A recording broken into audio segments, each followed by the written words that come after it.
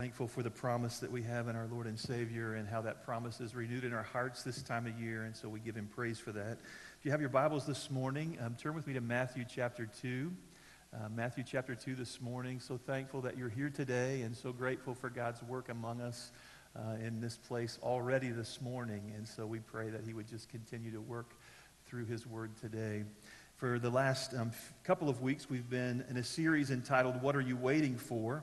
And we've been reminded that just like those in the first Christmas story, we are all, it seems, waiting for something. And we've encouraged you to think about and maybe even renew your emphasis in prayer, thinking about the things that maybe you're waiting for, the things that you're waiting for God to do in your life, the prayers maybe that you've been praying for some time. And for the shepherds and wise men and Mary and Joseph and so many others, they were all waiting for the Messiah, the promised one, to come, and they were waiting in hope to be delivered from all that was going on in the world at that time. And as they waited, they chose, as we've been talking about, to wait the right way. There's a right way to wait, and there's also a wrong way. And so often, if you're like me, we can get tripped up in maybe not waiting the way that we should. And yet, from Scripture, we see that we can make the choice to wait the right way. The first week we were reminded that those who received the promise hundreds of years before Christ's birth, they had faith while they waited. It takes faith to wait, amen? They had faith while they waited. We need faith while we wait, and we talked about that. Last week, Pastor Jaron shared about Zechariah and how his hope was and faith was renewed, and the renewal that came while he waited. And aren't you glad to just know this morning, as we've been reminded, that our hearts can be renewed in the Lord while we wait upon him. Through the power of his Holy Spirit, he can renew our hearts, and so we talked about that last week while we're waiting on God's promise to come to pass. And so our third stop today, I want to remind you that in order to wait the right way, we need hope while we wait. An eager, expectant hope deep within our hearts while we wait upon God to work. And as I was thinking about that hope, that eager, expectant hope, right? I mean, we talk about hope, but I mean, hope is really something that is active within us. It's eager, and it expects something to happen.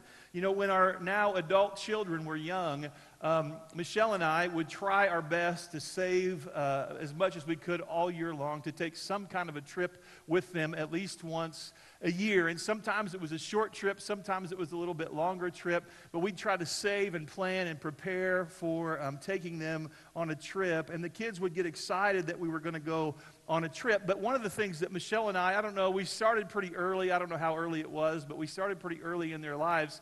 We wouldn't tell them the destination of where we were going. We'd simply say, we're going on a mystery trip.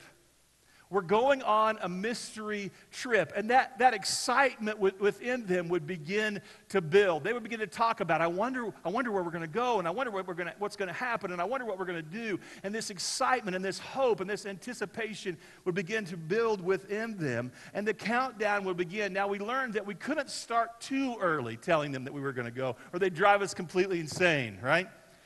But we found that about 10 days out, we could start telling them, hey, we're going on a mystery trip. In fact, after the first time or two, I don't even remember how it happened. It's just they would call it one of the crazy dad songs. I'm kind of known for making up songs along the way, different occasions, some crazy occasions. Just ask Kendra, but I make up a song. So I made up a mystery trip song.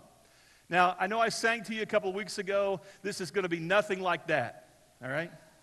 But I know you'd be disappointed if you didn't hear the mystery trip song. So it's simply like this. We're going on a mystery trip, a mystery trip, a mystery trip. We're going on a mystery trip, and we leave in 10 days. Come on, isn't that good? And then we'd sing it in the morning, and that would get them out. I mean, they would wake up. Just ready. They were so excited. And then it was 9 days, and 8 days, and 7 days. And every day you'd sing that song, and you know, it's so hard sometimes to get the kids out of bed. I mean, even 10 days out, like they would begin to get excited. There began to be this eager hope and anticipation of what would soon come to pass. Hope and wonder. Why? Because they knew that if mom and dad said, we're going to do something, we were going to find a way to do it. And they began to have hope. You know, as we wait, we have a choice how we wait. We can wait with hope in the promise, or we can wait with very little hope in the promise. In fact, I would say almost no hope. And I want you to see this contrasting picture this morning through Scripture of a group of people who were waiting with hope, and another group of people who, as it seems, were waiting very much without hope. One announcement, the same announcement made to two different groups of people, and the response was quite different. The first I want us to look together here in Matthew 2. This is where the announcement was made to one group of people. It's made by the wise men, and it's made by King Herod. And I want you to see the announcement made to King Herod. The response ultimately is going to be one of no hope.